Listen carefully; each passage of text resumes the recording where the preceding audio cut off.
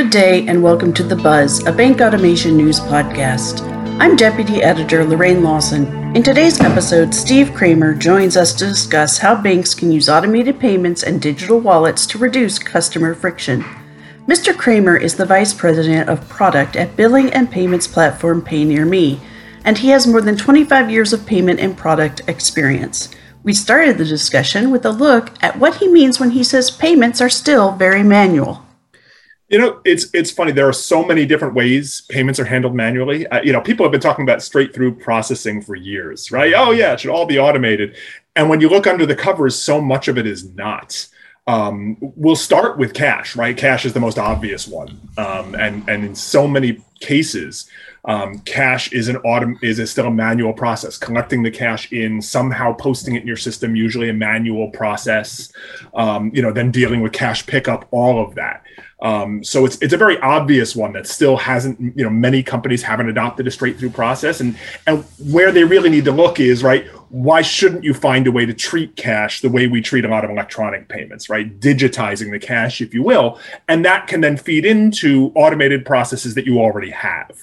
And start getting cash more in line with straight through processing than it is today. Checks, another great example. Again, much more automated than it was, back a number of years ago. But even when you look at electronic payments, card payments, or even, electronic check, ACH type payments, where people are like, oh yeah, that's entirely automated. And you'll speak to people and you'll say, well, your card payments are automated. Oh yes, of course they are. And you're great. So someone wants, somebody picks up a phone. Aren't they talking to someone at your call center? Oh, yeah, they are. Well, don't you want to move them out of that call center? A good paying customer, when you talk to a lot of these folks who have call centers, they're saying, Lorraine calls me and is a good paying customer. I really don't need an agent on the phone with her, right? She's a good payer. I just want her to go pay. And again, get it back to a full automated process. So, again, that's where companies need to start looking for strategies to say, how do I make it so that when Lorraine calls, because she's going to call, she's called every month, we can start moving her more towards an automated process, train her, show her an easy way to do that, maybe walk her through it. One of the techniques we've seen, right? You're on the phone with an agent and they can say, hey, Lorraine, are you in front of your computer or your cell phone? You are? Great. Let me just send you this link. Click on it. See that you're right into the flow right now for automated payments. Go ahead and make it yourself. You see how you didn't have to give me your card over the phone? Isn't that great? We can sign you up to do this every month if you like. So just there are tricks there, even where people say, oh yeah, no, everything's automated. You go, well, is everything really automated, right? Take a look at some of the techniques you're using today to try and take those manual processes and turn them into fully automated, as you were saying, full straight through processing. Now, are you talking about businesses or are you talking about banks? And obviously banks are businesses, but you get my meaning.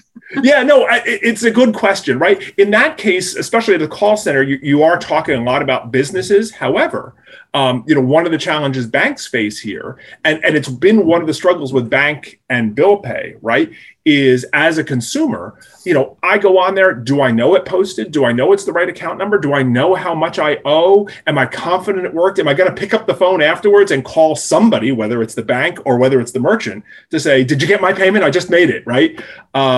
Or my bill's due today. Oh my gosh, hey bank, can you help me with this, right? How do I do this? And then very often that's where the bank's going to go, there's not much we can do, right? That's going to be an overnight process or a next day process. So it's again, trying to use those techniques to say, yeah, what I described earlier is a lot of businesses, but there's a lot of bank involvement there too. To the consumer, and anything you can do to streamline that consumer, take the friction out, right? Make it easier for them to make that payment, reduces the chances of that consumer ultimately picking up the phone and calling to go, hey, I got a question about my payment, right? Teach them to self-serve so they don't have those questions. And what do you mean when you say banks can digitize cash? What does it mean to digitize cash?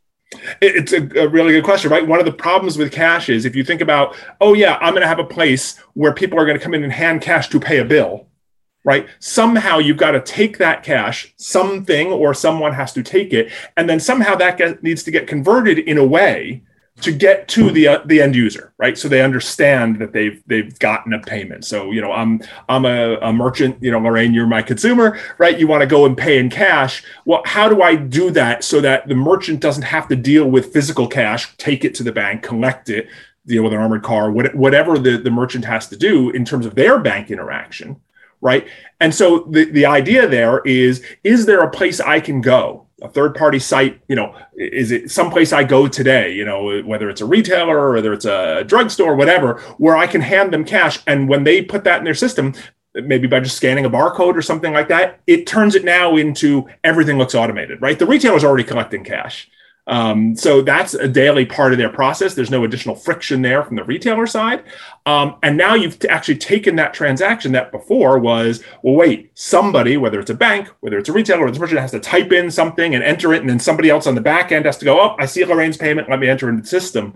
Now they've turned it into something electronic, right? That now passes it through, just like as if they went into the merchant's website and paid with a credit card. Hey, look, that's automated process. Why don't I just follow that through? The same process I've built there, but now I'm going to do it for cash.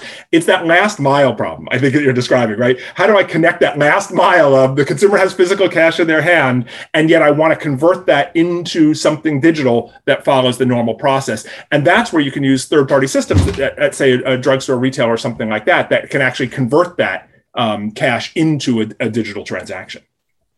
You talked a little bit about digital wallets. Can you talk a little bit about how they fit in and how banks could leverage those?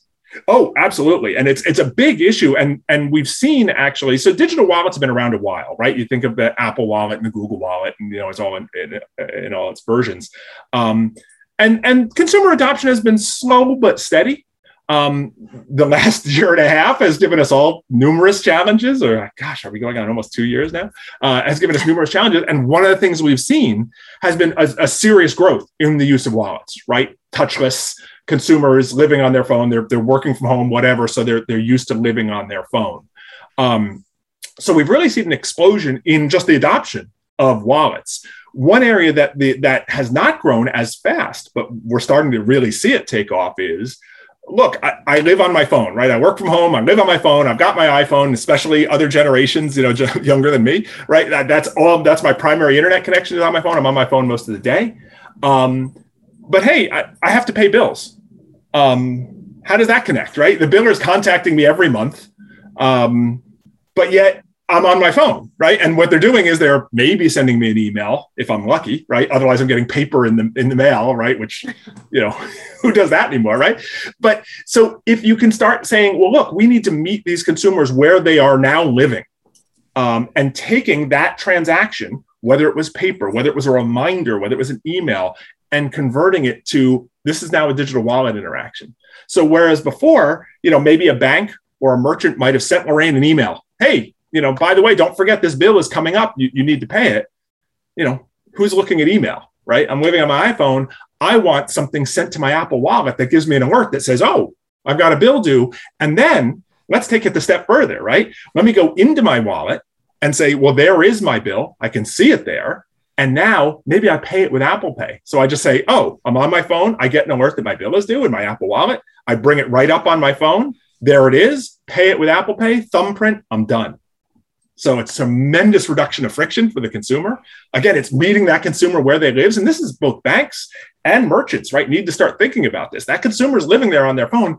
If you're sending emails or if you're just sending paper to them about reminders, you're not meeting them where they are. You're putting friction in the way. I get something in the mail or something in email and I go, oh, right. Let me go on my phone. How do I pay that again? Right. You're just putting hurdles in their way. Digitize the whole thing. Get them where they are, right? And where they're living today and make it a seamless transaction. You also said that banks should be applying, or we society, I'm not sure which, applying the same automated process for disbursements that you do for payments. How would that work? Yeah, so here's a great example, right? Let's say I work with a bank and I have a loan payment with my bank.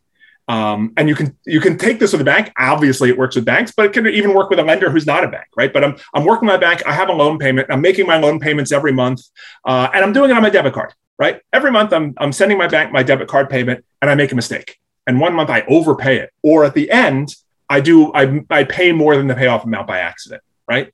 Oh shoot, hey, bank, I overpaid. Can you just disperse it back to my debit card? And a lot of times, banks won't do that, right? Oh, you overpaid? We'll send you a check. And when you're a consumer, think about that as a consumer experience, right? I've automated my payments to you. I'm debit card payment to you. Like it gets there the same day, right? All good. But when you're sending me money, I'm going to wait 5 to 7 days for a check in the mail, and then I have to deal with a check, right? That's not good consumer experience. So you need to think about however the consumer is paying me, I should be able to move the money back if I need to. Move the money back to the consumer in that same fast method. And you can think about this, banks are a great example with things like overpayments of loans, mortgage escrow returns, things along that. And then if you expand beyond banks, right, you can look at it, insurance claims, that way as well. I think about it from a customer service experience. I've actually had experienced this myself, right? You have some issue insurance wise, in my case, it was a tree hitting my house. Insurance adjuster comes over, looks it all over, estimates the amount and says, can I have your debit card? Okay, those funds are in your bank in 30 minutes or less. What a great consumer experience, right? You're all of a sudden the consumer's going, wow, my insurance company or my bank, if I'm dealing with a loan company, really does value my time and me as a consumer, right? Because they're returning the money to me even faster than I get it to them. So that's kind of what we mean by disbursements, in the same way that you make payments. So what sort of technology is required to support these type of automations? I mean, broadly. Yeah. So broadly, there's a number of different technologies out there for depending on which area we're talking about, right? For things like disbursements, there's plenty of disbursement options out there, right? Visa and MasterCard both have disbursement rails that are out there today. There's the ability to push via ACH if you didn't want to do it via card. And as the real-time payments network is getting up to speed, right, there will eventually be the push to real-time payments as well. The challenge, and banks face this, right, is do I have to integrate each one of these separately? And banks and merchants all have the same issue, right? Am I going to have to do every one of these? Am I going to have to build out all of these separately? Or do I need to work with a payments company, a company that knows, and has built all this out? And that way I do one integration and I can get this all. And I'll take that a slightly step further too, right? On top of the payments are rules that can be built around it. So you can think about the example I gave you, right? Of, hey, I'm making loan payments to my bank every single month. And at the last month, I had it set up to do $300 a month.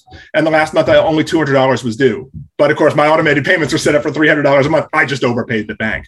Well, why isn't there a business rule in place that says, hey, if the consumer's trying to pay and it's over their payoff amount, either A, stop the payment, notify the consumer, or pay the lesser amount if you've gotten the approval of the consumer up front.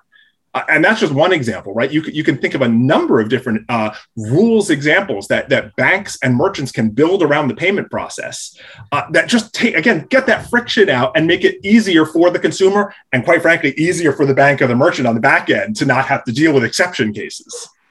I assume that your platform does some of this, right? Yeah. Pay Near Me, we do that today, right? The quick commercial for Pay Near Me, right? We digitize cash. We have, over 30,000 locations around the country where consumers can walk in, whether it's a CVS, 7-Eleven, a Walmart, a Family Dollar, and they can pay in cash. That gets digitized. Plus, we also have the platform on the back end that does all this payments, pushing to wallets, disbursements, business rules. Yeah. So we are one of the payment providers that is absolutely capable of doing all of this. So let me ask you this. Why are there so many fintechs entering the payment space right now, do you think? And how does that make it for you as a fintech that's in the payment space already? So, they often say, imitation is the sincerest form of flattery, right? But I think a lot of fintechs are entering the payment space just because people are starting to recognize, I think what we recognized a long time ago, that payments are changing at an incredibly rapid pace. And again, some of the things we talked about here, whether it's wallets, whether it's real-time payments, whether it's these real-time disbursements, and then, pile on top of that, all the payment rails that are in use today, whether it's, card, PayPal, Venmo, Zelle, I can keep naming them, right? That the payment space is moving so quickly that there's so much room for innovation there.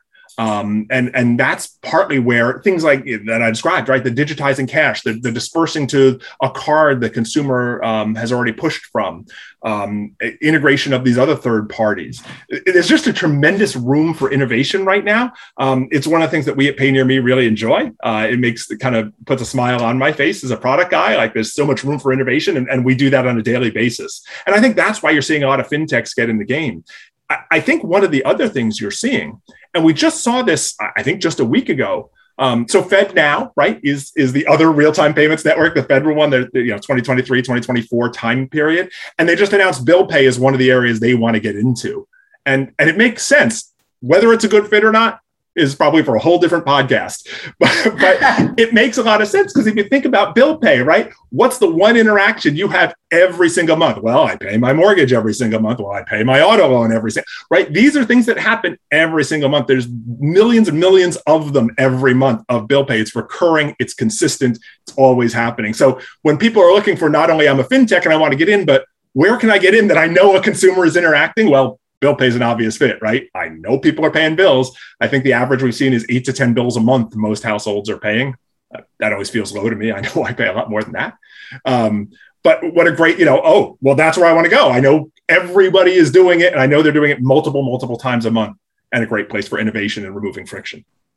So how do you think FedNow and its efforts impact fintechs in the payment space? I think the jury is out. It's hard, I think as we're seeing with real-time payments, right, with the clearinghouse, while I'm a big proponent, I think it's a great technology. Launching new payment rails is hard from many aspects. One, getting all the banks on board, getting everything coordinated, getting everybody timeline working. So that's the hard technical piece. And gosh, that's hard in of itself. But I think the other problem both real-time payments and FedNow are going to have is consumers, right? Training a consumer to pay in a new way is really, really difficult. You get the what's in it for me aspect. You get in the forget aspect. Look, I'm a self-admitted payments geek, right? I love payments. I pay any way I can. I try all the different payment rails. So, I have a wallet on my phone. I can scan at the register with the wallet and pay and go. 9 times out of 10, I forget. Like, the payment is this much. I reach in my wallet and I pull out my debit card. Because that's what I'm trained to do, right? So how do you start convincing people, don't be trained that way, go this way? It's really difficult without an incentive, and even with incentives, still hard. I think, Apple Pay, for all its wonderful things, I think Apple Pay is great, has learned that lesson, right? It's a terrific, it's frictionless, it's great. It's hard to get people to use it all the time. You just don't think about it, right? You've been listening to The Buzz, a Bank Automation News podcast. Thank you for your time, and be sure to visit us at bankautomationnews.com for more automation news. You can also follow us on Twitter and LinkedIn. Please don't hesitate to rate this podcast on your podcast platform of choice.